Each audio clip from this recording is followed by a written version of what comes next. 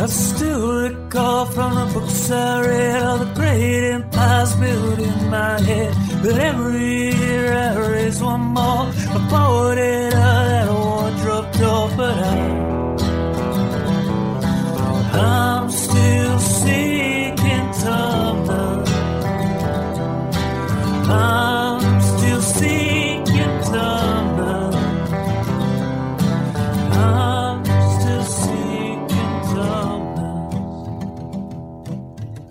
Hallo und willkommen in einen anderen schlecht übersetzten Episode von Seeking Tumnus. Mein Name ist Laurie und ich bin mit meinen Kollegen, dem fantastischen Brie, dem wunderbaren Keith Rowe und dem dummen Patrick verbunden. Hallo, es ist ein Freude, Sie sein, Sackel. Haben Sie ein Zimmer, bitte? Don't mention the war. I don't know. I don't speak any German. Ein Bier, bitte? Mein Lieblingsband sind Rammstein. Hello and welcome back, Tumnites, to another harrowing episode of Seeking Tumnus, the podcast where we murder not only accents, but languages too. We also read contemporary young adult fiction. But mostly murder accents and languages. It is our preferred modus operandi. We'd get the episodes out much more quickly if we only had to murder languages and not have to read anything in between. Oh, we should do a special episode that is completely in accents. How many people can we offend and how quickly? My name is Laurie, and I'm joined by my fellow hosts, the Arschloch Keith Rowe. Fuck you.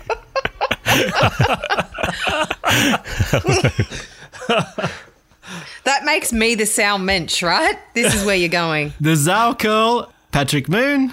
Hi, thanks, Mama. And the Zao Mensch, Brie. Why, thank you, Hans. This episode, we bear tear-stained witness to the life of Liesl Meminger in the international bestseller, The Book Thief, by Australian author Marcus Zusak. Yay, Australia! Before we revisit her joys and suffering, a warning.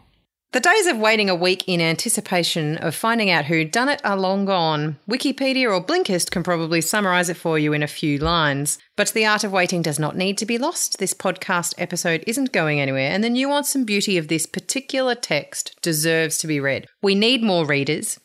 Be one. Pick up the book first, and then come back to this one. Because we need more listeners as well. What did you say? Wikipedia and what? Yeah, what's this? Blinkist. Have you not been pinged by Blinkist on your various social media platforms? I've never heard of it. Not convinced that you haven't just created this company as a startup and this is your subtle way of marketing it. Oh, everybody's talking about Blinkist, guys. Haven't you heard it? What a genius idea. But I feel like I get marketed to by Koala Mattresses. Free shout out for you, Koala. And Blinkist, which says that managers read 10 books a year and how they do it is with this app. Managers read 10 books a year? Yes. That's not very many books. Big ideas in small packages. Basically, they let you read the key lessons from over 2,000 books in 15 minutes or fewer. And you can only allow 150 minutes over the course of an entire year to read 10 synopses? To read the synopses. That's correct. It's a pretty small boast. Are these boring non-fiction books? I suspect so. Ugh, gross. To be fair, I try to read some of those and I would probably struggle to get through 10 a year. I have really good intentions, though. Well, the problem with non-fiction is there is a distinct lack of elves. So you read like self-help books and that kind of stuff? I tend to read a few managerial type books. I read a bit of self-helpy type kind of stuff and help other people like help themselves via you, which is kind of a self-help in some ways as well, I guess. Anyway, go to blinkist.com/tumnus now and enter the coupon code. Or Koala Mattresses. It's as if thousands of listeners deleted their subscription and were suddenly silenced. Oh dear. Well, Dankeschön, Brie. Let's sample a smidgen of the book with a reading of page 1 from Keith. Death and chocolate. First the colours, then the humans. That's usually how I see things, or at least how I try. Here is a small fact. You are going to die. I am in all truthfulness attempting to be cheerful about this whole topic, though most people find themselves hindered in believing me, no matter my protestations. Please, trust me, I most definitely can be cheerful. I can be amiable, agreeable, affable, and that's only just the A's. Just don't ask me to be nice. Nice has nothing to do with me. Reaction to the aforementioned fact. Does this worry you? I urge you, don't be afraid. I'm nothing if not fair. Of course, an introduction, a beginning. Where are my manners? I could introduce myself properly, but it's not really necessary. You will know me well enough and soon enough, depending on a diverse range of variables. It suffices to say that at some point in time I will be standing over you, as genially as possible. Your soul will be in my arms. A colour will be perched on my shoulder. I will carry you gently away. At that moment, you will be lying there. I rarely find people standing up. You will be caked in your own body. There might be a discovery. A scream will dribble down the air. The only sound I'll hear after that will be my own breathing and the sound of the smell of my footsteps. The question is, what colour will everything be at that moment when I come for you? What will the sky be saying? Personally, I like a chocolate-coloured sky. Dark, dark chocolate. People say it suits me. I do, however, try to enjoy every colour I see. The whole spectrum. A billion or so flavours, none of them quite the same, and a sky to slowly suck on. It takes the edge off the stress. It helps me relax.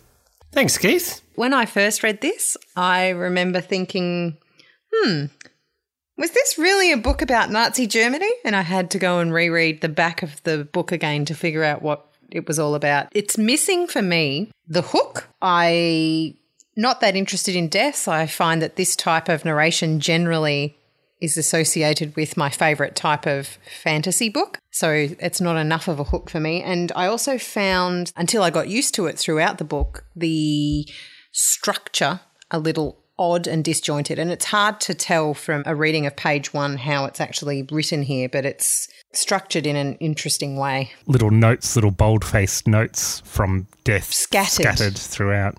Yeah. And so they're asides, but I think it's really difficult to convey that from just reading it. Exactly. So for those reasons, it's not my favourite page 1. I felt a little bit the same. When I started reading it, I thought, oh, was this the book that somebody was telling me it was about Nazi Germany and a library? And this doesn't seem like the right book, but the title is printed in bold font on the front of the book. So I was a little bit taken aback as well. I didn't really know what I was reading, and some of the language that Death uses, some of the description of the colours and things, when you first read that initial page, sound a little bit sophomoric in their complexity or their simplicity or something. It just sounds like it's trying very hard to do something and you're not really sure what it is yet. And that's not a stab at the author. It's just that initial opinion, I think. Laurie? I really like the way that you worded that, Pat, because I had similar thoughts in a very different way. Okay. I didn't really like the narrator at this stage, and I hardly want to bring the tone of the show down from the lofty heights of taste from which we normally orate, but Death really is a bit of a tosser at this point. Maybe Death is a bit sophomoric. He's trying to be very literary and complex and introspective. I was at once worried that I'd have to slog through 6 million pages of pretentiousness. It's a long book. Holy crap, it's a long book. And gleeful that I'd get to stick it to Keith once more. You'll find something else, don't worry.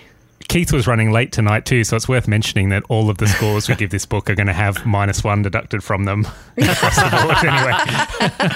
Because that's the kind of petty people we are. Keith, were you having a bit of the old uh-oh SpaghettiOs here, or...? Yeah, well, it certainly wasn't what I was expecting, and I struggled a bit to match the cadence of reading it, which probably came across in my page 1 reading there, because it was a little while ago that I started reading this book. As we've all alluded to, it's quite long. So I'd kind of forgotten how we were introduced to the book, and it's a bit of an interesting one and not expected. So I wasn't quite there yet, but I was happy to read on. Sounds like we were all a little bit thrown by this introduction. It was really the discussion about colours that I thought was just a bit too highfalutin, a bit too artsy. Would you say it doesn't pass the pub test, Laurie? Yes, exactly. I didn't really know where we were going, and fortunately it gets better from there. Yes, why don't you tell us how it gets better, Laurie? Tell us the synopsis. With Death as the swiftly improving narrator, we follow the trials and tribulations of Liesl Meminger. I hope I'm saying Meminger right. But anyway, the scene, mulching. That sounds about right. On the outskirts of Munich, World War II, as fascism rises, young Liesl is forced into the care of foster parents, Hans and Rosa Huberman. Having witnessed her brother's death on the train ride and then forcibly fostered away from her communist mother, Liesl is off to a rough start. Her gentle, kind new papa, Mr. Hans,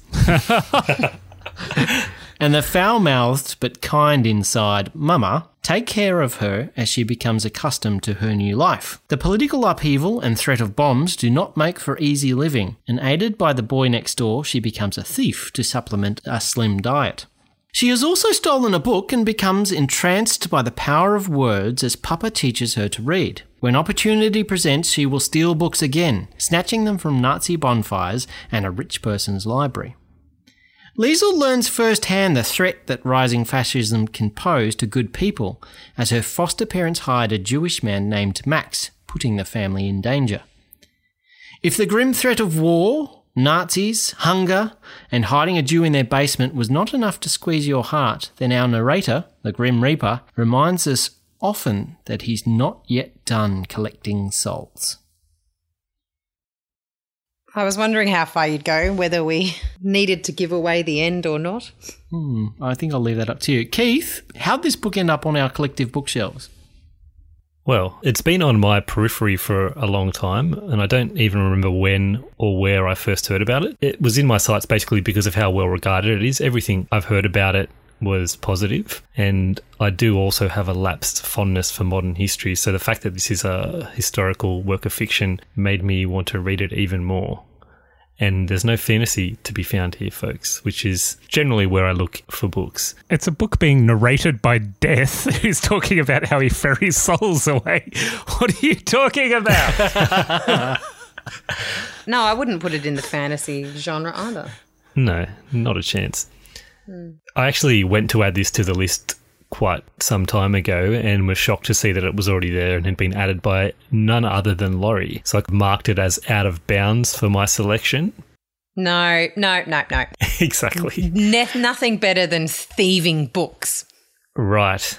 Because it kept popping up in aspects of my life. It'd be prominently positioned in a bookstore, or I'd read a reference to it in an article, or I'd see someone reading it on a train, and eventually You'd talk about it with the man you're hiding in your basement. And eventually, when I saw that Laurie was thieving a Susan Cooper book away from Bree, I knew that the time was right to strike. And I did. And here we are. Okay, it's a bit of an eye for an eye situation. Exactly, yes. I was guaranteed stars for this one. You bastard. Well, you just took so long You took so long. I was waiting and waiting for you to select it. But fantasy and then more fantasy and then more fantasy. It was like, well, it's not going to happen. Wasting his time with fantasy. Yes. So, Laurie, was haben Sie gedacht? Oh. Was ist dein Meinung? Was sind dein Gedanken? Ooh. What did I think? Ja. Jesus, Mary and Joseph, this book was good. This book was rocks in the heart, lumps in the throat, quiet, dignified, but persistent crying on the train good. I fell in love with everyone, even Death, who I was scared of from page 1. Each and every character added something significant to the story, and the passing of certain characters that I'll let somebody else spoil if they like, created painful, aching holes in my heart. I think it might be the best thing we've read on Seeking Tumnus. I think I could potentially bang on for hours about this book, and we all know Keith will, so I'll try and sum up what I liked in a few points. Firstly, the nuances and gravity of the characters and their decisions. There was enough repeated interactions to get a real taste of diversity of the characters. And we do see a lot of layers peeled back on that main ensemble as we flick back and forth between the current goings-on for those characters and the brief stories that Death shares about them, sometimes from the past, sometimes in the future. Secondly, a use of Death as the narrator, especially the regular forewarnings that he provided. The warnings did nothing to soften the blows, and that ability of Death to be in all timelines at once actually made for a more compelling read than a simple linear narrative. And lastly, the setting. I was a bit worried I was going to be reading another concentration camp-based book. Instead, we got a feeling of how the German people may have lived through the rise of fascism and how some retained their compassion and humanity, how quite a lot didn't, how their lives were affected, and how the power of words could affect small and large groups in different ways. The metaphors are very plainly revealed by the author, I think, but their deep currents really moved me, so I enjoyed them. I don't really want to say much more than that. I didn't know the author was Australian, and I'm very, very impressed with the gravity and sometimes delight that Zuzak gifted us in this book.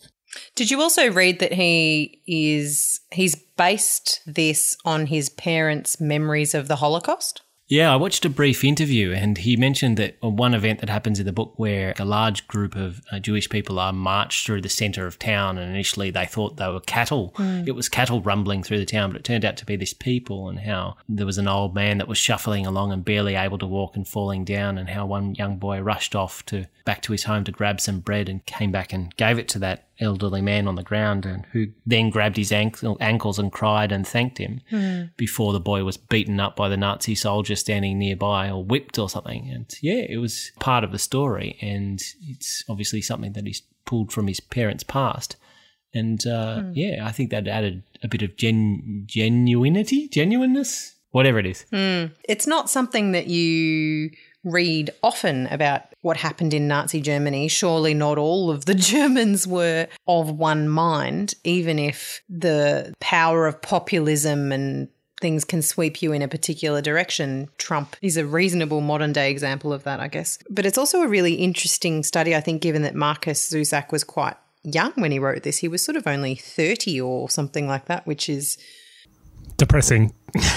Quite depressing, yes. Yeah, true. But it's really a remarkable book. But one of the interviews that I read with him, which was from the book's 10th anniversary, talks about how he really only thinks that he has one novel like this in him, that it was 3 years of writing this that were intense, and that he's not sure that he could ever write something again of quite that gravity. And you kind of understand. He leaves it all out on the table, and it is so finely interwoven, the tales of these people, that I don't know that you could. Could you?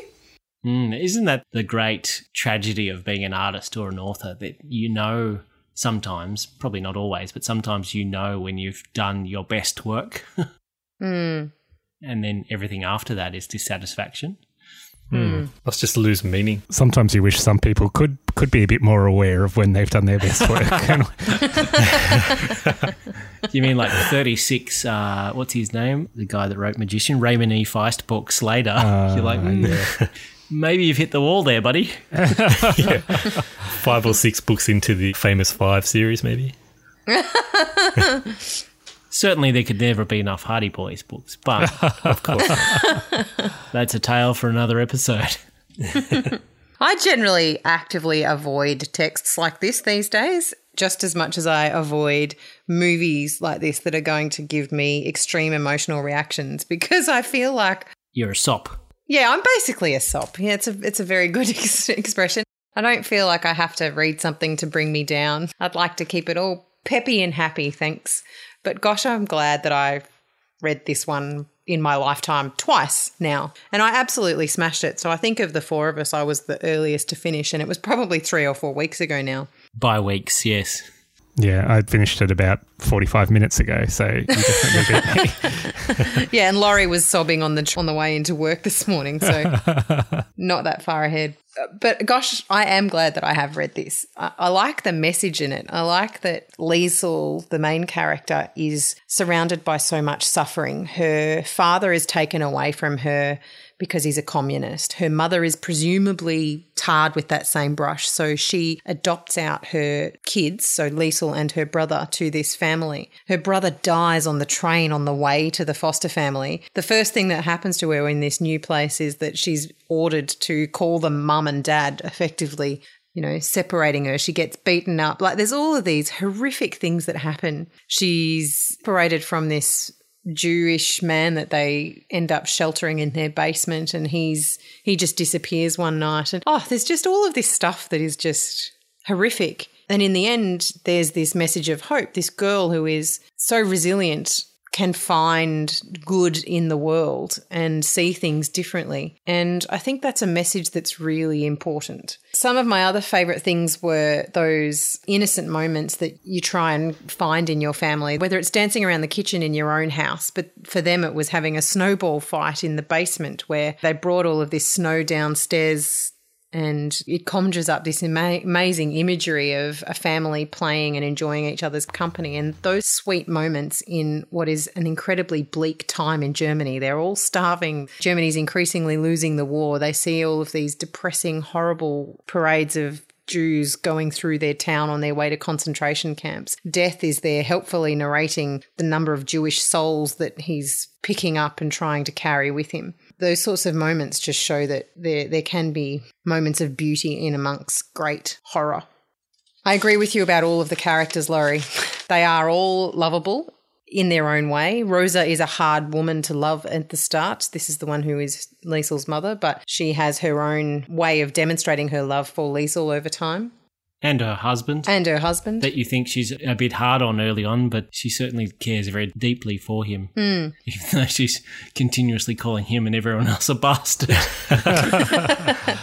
And I also really liked Death. So despite my initial reluctance, because that introductory chapter is it's really not good. It doesn't hook you in at all. But the way that Death tells the story from their perspective, that they feel this degree of empathy for the people that they are taking away. And in particular, Death is fascinated by Liesl right from the beginning. When he goes to get the soul of Liesl's brother, he notices Liesl then, and he follows her because the people around her continually die throughout the novel. And he comes very close to her on several occasions, but as it turns out, she does, do I give that away? She does live to the end of her life. She lives a long life despite all of the suffering along the way. And that's most of us do live to the end of our life. Yes, fair point. But she does live a long life as well, as we discover. One thing that I did like about Death is that although the first chapter didn't really work with, in my opinion anyway, the discussion of colours, I think what the author was trying to do was build Death up to being an empathetic character. And I don't think the colours was the right way to go about it, but I really do like that Death does or can be affected by his duty, and he tries to ignore humanity as much as he can because otherwise he would be overwhelmed, but he just couldn't help following the course of this girl's life, and that was something special to him and special to us. I think the whole colour thing did a good job in making Death a little bit other. He was not quite a person. He was not quite human. He had this perception of the world and perception of situations that was very skewed and very different to what we might expect from somebody else living in that moment. And perhaps part of why that was so jarring at the beginning was because it's unfamiliar. It's not really what you're expecting to hear or expecting to see described, but it gradually has become more accustomed to his character and his perception and his take on the situations. It starts to work a little bit better, I think. Are you saying it was too fantasy too fast? It may have been too fantasy too fast. I read a bit of criticism about Death, that people were saying that Death spends a lot of time telling rather than showing, but I didn't find that jarring at all. I felt that just added to the character of Death or the way that it was personified. I didn't find that at all. Did anybody else have that feeling? I didn't have that at all, especially because Death is meant to be actively telling you the story. Yes. It's the way that the novel is set out is it's this almost, it feels like a fireside conversation with Death as he relays this narrative for you. And there are times when the narrator steps back completely and it's very much entirely show and no tell whatsoever. And he comes back in and back out at various points based on the needs of the narrative. I wouldn't level that criticism at it at all. No, I absolutely loved it. Everybody should read this book. Pat? I agree with that. I think this is why people write books, is in the hopes of coming up with something like this, because it is nearly perfect in every respect. It is an absolutely phenomenal book, and it taps into such heavy material.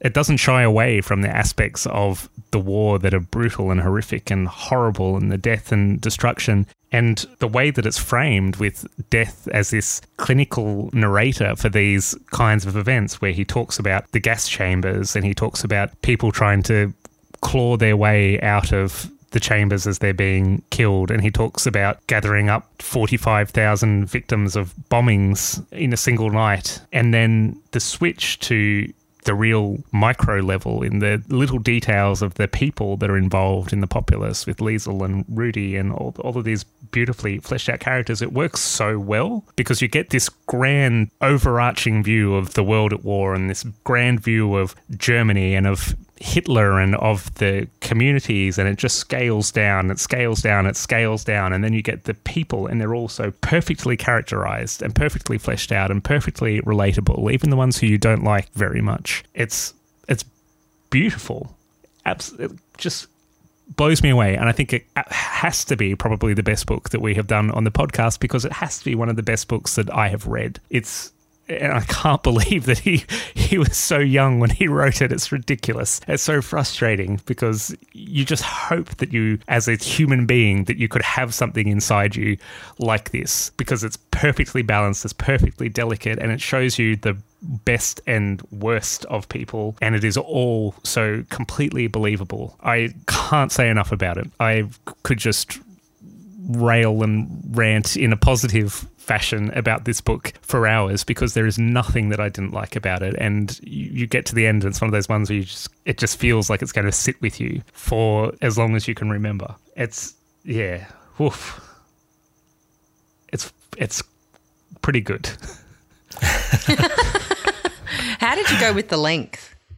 Oh, it was long. I find it really hard to read stuff at the moment. I have so much going on in my life that reading increasingly is something that, I don't know if I can even say increasingly, just over the past few years of adult life, reading is one of those things that just gets bumped out, and it's really hard to find the time or the focus or the concentration to sit down and engage with something, especially something of this length. And so what I found myself doing was taking fairly big chunks out of it. There would be times where I would say, no, I'm going to sit down for a couple of hours with The Book Thief and I'm just going to carve it out. And so even though I read it over a long period of time, I think I read it in a couple of sittings over that period of time. And I thought it was as long as it needed to be. It didn't overstay its welcome. It was 600 some pages, my copy, and I felt that was completely fine. It really did go into a lot of detail. It fleshed out a lot of tiny little incidents. In a lot of ways, the tiny little incidents were where the majority of the page length was devoted, and then Death would be throwing out these little remarks about the grand scale, bigger picture stuff. I agree, but I do wonder whether some younger audiences might find 600 pages a fairly big mountain to climb. No, kids have got all the time and energy in the world to burn through books like this, don't they? I certainly could get through books like this better as a younger person than I can now as an adult. It is long. Some young people might struggle with it, but they should read it. They really should read it. Before we move on to Keith, I just want to tell you, Patrick, because I've known you for some years and I've seen the fruits of some of your artistic endeavours, and I just want you to know that I think you make one of the best chocolate mousses that I've ever eaten. Yeah, thanks. So be proud of that. I shall release my chocolate mousse unto the world. Keith, What did you think? And were you as stricken with an artistic inferiority as I was? Having thought of it just now, yes, I certainly am. There's no way I'm coming up with anything even 1/4 of the caliber of this fine work of fiction. Everything everyone has said so far has been spot on the money. This is an amazing book. In terms of the length, there was nothing here that should have been taken out, so I don't think we can criticise that, whereas others that we've levied that criticism against have had sections that were unnecessary. Every piece of the puzzle was necessary to tell the story as it's told. The themes in this, there's so many and they're so well played out, but identity and love moored in the ocean of suffering, mortality and despair, it really served to highlight the courage and self-preservation necessary in this time. Particularly interesting for me was the way in which people find comfort in trying times, whether that's through stealing books or reading or playing and listening to the accordion, as is the case for many around Hans. Death as the narrator of the story, which means we're constantly brought back to the mortality of everyone in the tale. That's at once terrifying and unifying. Death is the great equaliser. It doesn't discriminate. I think it was a pretty clever choice by Marcus Zusak, as with Death as the narrator, it allows us to see not only Liesel's world in Mulking, whatever it is. It's not a real place, so it doesn't matter how I say it. But also the world beyond that. I think Death specifically tells you how to pronounce it, though. So in that sense, okay. I think you will be called out and hounded down and shot. However, we've been told by the author how to pronounce Lou, and you guys still resist. So, John Connolly. John Connolly. Yeah. We see the world not only through Liesel, but also the world beyond that and everything that Death sees. But Liesel, throughout the story, effectively makes acquaintance with Death, even though it's largely unknowing on her behalf. Death certainly, as Bree mentioned, sees something in Liesel and is constantly aware of her presence.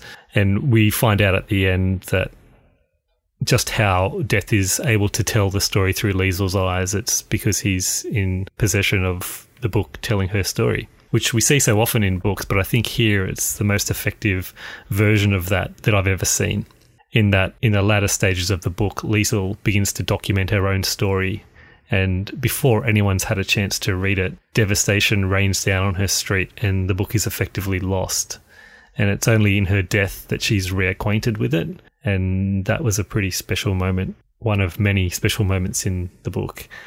I'm glad Laurie was very guarded with his words, because everyone really should read this. We say that about a lot of books, but it's most true about this one. So if you haven't listened to us before, you should listen to us now and read the heck out of this book. It's poetic the way that Liesel's saved by her words in the devastating bombing that takes out her entire street. And we can trace that back through Max, through Papa, through her brother, when she stole her first book at his burial, and that's effectively establishing the fabric with which she tells her tale. And as with any good book, there's a message, or many messages. The one that stood out most here for me is to make the most of what you have and to seize every opportunity to live. My heart breaks a little when I think of Rudy's want for an innocent but meaningful kiss from Liesel, and that moment where she was prepared to give it but didn't. Or the subsequent moment where she found herself longing for it but didn't get it. Man, those feels. Oh, big time. So many tears. I'm not one to cry in books generally, but this was a real tearjerker all the way through. Just because I think in some ways because it was moored so effectively in reality that this is stuff that happened. This is real misery that was inflicted on so many people for years and years. It's just mind-boggling and upsetting and distressing, and I think those are all really important things to feel occasionally. Yeah, it's almost unbelievable, the suffering that this book tells of, and the suffering, unfortunately, is not fiction. I will say that I really liked the way he intertwined German phrases through the book. It kept reminding you where they were, and it gave it a connection to the place that wasn't a hindrance when you were reading it as someone that doesn't speak the language. So that was really effectively done. Much better than, well, slightly differently to authors like Cormac McCarthy, who weave in large portions of Spanish into their books, and you're just shit out of luck if you don't actually speak Spanish as someone who's reading it, because they never explain what the characters are saying. And it's great. It feels very authentic. They're like, oh, you're talking to someone from Mexico, so of course they're going to speak Spanish. But at the same time, you think, well, it's an English language book and it would really be nice to know what's going on. It's very exclusionary. Yeah, so this did it well. Yeah, it was good. I liked it. We kept having that through it, and it was fun in that many of the words were these German swear words or these mild swear words in Sauerkerl and Saumensch, Arschloch. Yes. Now, this is Laurie's favourite topic, is swearing in German. And now he's got a few newbies. I'm well out of practice because many years ago in high school I studied a bit of German, and it was actually fun for me to read the words and have a pretty good idea of what they meant, or know what they meant in a lot of cases, and then be rewarded with the translation immediately afterwards. That was fun. It's the payoff of those years of study. Yeah. I don't have anything more to say about this book except it was a fine choice by both Laurie and me. But mainly you, who gets all of the points. We'll see about that once the points have been deducted at the end of the episode for tardiness. I'm not bothered by that. One other thing I really liked about it, which I had forgotten about in my stupor, I suppose, my overwhelming enjoyment of the book, was the little mixed media components of it, which I have traditionally not liked very much in some of the previous books we've done and other books I've read. I find it a bit distracting and irritating sometimes when it breaks out of the normal narrative flow to give you a little piece of something else. But this book had some illustrations and bits and pieces that were actually gorgeous and simple and added so much to the text. They were so beautiful and poignant and perfectly placed. And it's just stuff I wouldn't change anything at all. It worked so beautifully, it flowed so beautifully, and it really contributed to the overall text, where I feel it's so easy for that to not be the case. People have these nifty ideas about what they're going to add, how they're going to enhance the narrative, how they're going to add verisimilitude to the narrative by this evidentiary kind of process, but here it worked so well. You felt almost a little bit privileged to be flicking through these pages that are entirely fictional but have been given such gravity by the surrounding story. I just remembered one thing I have to criticise. Yeah. I found it so hard to read on the Kindle, the book which Max creates for Liesl. Which is handwritten and tiny. Yeah. Tiny. Really difficult to read on a Kindle. This book in particular, I think you should read a physical copy. Also, if you can get the copy that I have, which was the anniversary edition, it is one of the nicest hardcover books in my collection. It's so gorgeous, and it has a bunch of stuff from the author at the end as well. It's got interviews and it's got photocopies of his original notes and plot outlines and chapter summaries and things like that. It's actually a really, really, really nice hardcopy book. So in addition to those problems... Better, do you think, than the anniversary edition of Twilight? Are they on the same shelf? Do they do a gender bender if you flip it upside down?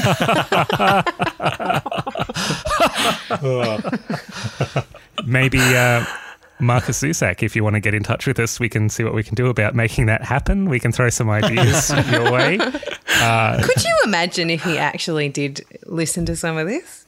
I didn't realise he was Australian until I got to the end and they started talking about Sydney for some reason. I thought, that's unusual. And then looked him up, and I would love to talk to him. I would love to hear more about this book. So maybe we need to hound him down and see if we can do a special episode, because this was properly special. We will just briefly mention that there is a movie that none of us have had a chance to watch. I don't know that I want to be honest. Surely it can't be as good as the book. It's meant to be very good. It won't be as good as the book. But it doesn't have to be as good as the book to still be pretty damn good. Yeah, true. If we get around to watching it collectively, then maybe we'll make another short episode There might be 3 episodes for this damn book. That's how much we love it. Yeah, I'd love to do that. I watched the preview before this and it looks gorgeous in the cinematography and the setting, and it's got Jeffrey Rush in it and got all the ingredients to be fantastic. You do need Jeffrey Rush to make a good film, really. Aren't many good films abounding that don't have Jeffrey Rush in them. Pirates of the Caribbean 27. Yeah. God knows. Well, let's move from gushing and poignancy to scoring with Pat. Perfect. Okay, so I'm going a book-themed scoring system today, and you're never going to remember any of them, so I guess just remember the numbers. So 1 star, this book is a dark brown, an itchy toothbrush moustache, and literally worse than Hitler. I suspect probably not going to be a popular choice. 2, the book is red, like welts from the wooden spoon or the whip. A little bit of mama, but mostly Nazi. 3, the book is grey and blue, smoke on a summer's day. Like, he's kind of an okay guy, but do you want him to come knocking on your door? It's death. 4, it's black and gold, mischievous and beautiful, like Rudy Steiner hurtling down the field in blackface as Jesse Owens. Or 5, this book was wartime and cigarettes, the black and white teeth of an accordion, and a gentle soul like Hans Huberman. Who's going first? I'll go first, and I'll take a point off for my tardiness, and it's a 5. Okay. Laurie? Yeah, it's simply perfect. I haven't enjoyed a book more doing Seeking Tumnus, so 5 stars. Bree? It absolutely has to be 5 stars. In fact, I think every other book that I have rated needs to drop a half a star to give this. To give it a bit of space at the top of the spectrum. It really does. It is the only one that has truly merited those 5 stars. Okay. Well, I feel like you don't need an absolute kind of system, and there can be a bit of relativity to your ratings, but I am also on board with that. I think it's a 5. It's a definite 5. It's a total undisputable 5. And it could have been mine. So close, Laurie. We've got some stats, listeners. We've recorded all the ratings and we've got all sorts of metrics like... Who brings the best book? Yeah, what's the average rating per person that's chosen the book, and who's your worst enemy in terms of who's rated your books the lowest over time. We'll have to share them at some point once we've got the maths right. It's pretty telling that I choose some books that are not well received. Are you feeling that there's been a campaign of discrimination against you, Keith? Or No, not at all, not at all. I've just chosen some things a bit more blindly than others, maybe. This wasn't one of them. This one's like number 3 on Time Magazine's 100 best young adult books of all time. what are number 1 and 2? Well, I was about to say number 2 is Harry Potter and the Philosopher's Stone. Yeah, good call, I guess. I mean, this might be sacrilegious, but I probably prefer The Book Thief, but I can see why Harry Potter is up there. Is up there. And number 1 is The Absolutely True Diary of a Part-Time Indian. I have never heard of that book before in my life. I have never heard of that before either. I feel that this must be some kind of post-1998 book which one of us should put on the list. And number 4, interestingly, is A Wrinkle in Time, and I am at risk of pinching that from you, Patrick, unless that gets up anytime soon. Okay. Well, our next book... Do tell. No, let's do it. Let's do A Wrinkle in Time. Let's do A Wrinkle in Time. Let's do it. Fantastic. Bree wants it. The people have called for A Wrinkle in Time and they shall receive. Thanks all for listening. A quick PSA about Facebook. Apparently Facebook has been randomly deleting our old posts. We haven't determined the rhyme or reason yet, but if you're looking for our back catalogue, you can find all of the old episodes via Apple Podcasts, on an Android alternative such as Pocket Casts, on SoundCloud, or finally directly from our website seekingtumnus.com. Next episode, we will be apparently reading A Wrinkle in Time by... Woohoo! Madeleine DeLong. That's how I would have said it. Just roll that L around in your mouth like a delicious candy, Laurie. I can't. I'm on a diet. Until then, if you're a xenophobic, nationalist, fascist pig intent on burning something, then do us all a favour. Put the books aside, douse yourself in whatever ignites best, and keep burning. I'm still seeking time. I'm still seeking time. I didn't realise he was Australian until I got to the end and they started talking about Sydney for some reason. I thought, that's unusual. Man, This was properly special. it really is. And it's shocking that you two didn't know that. Shame on you. Well, You obviously didn't read my Love Oz YA tag on my Twitter post from a few weeks back.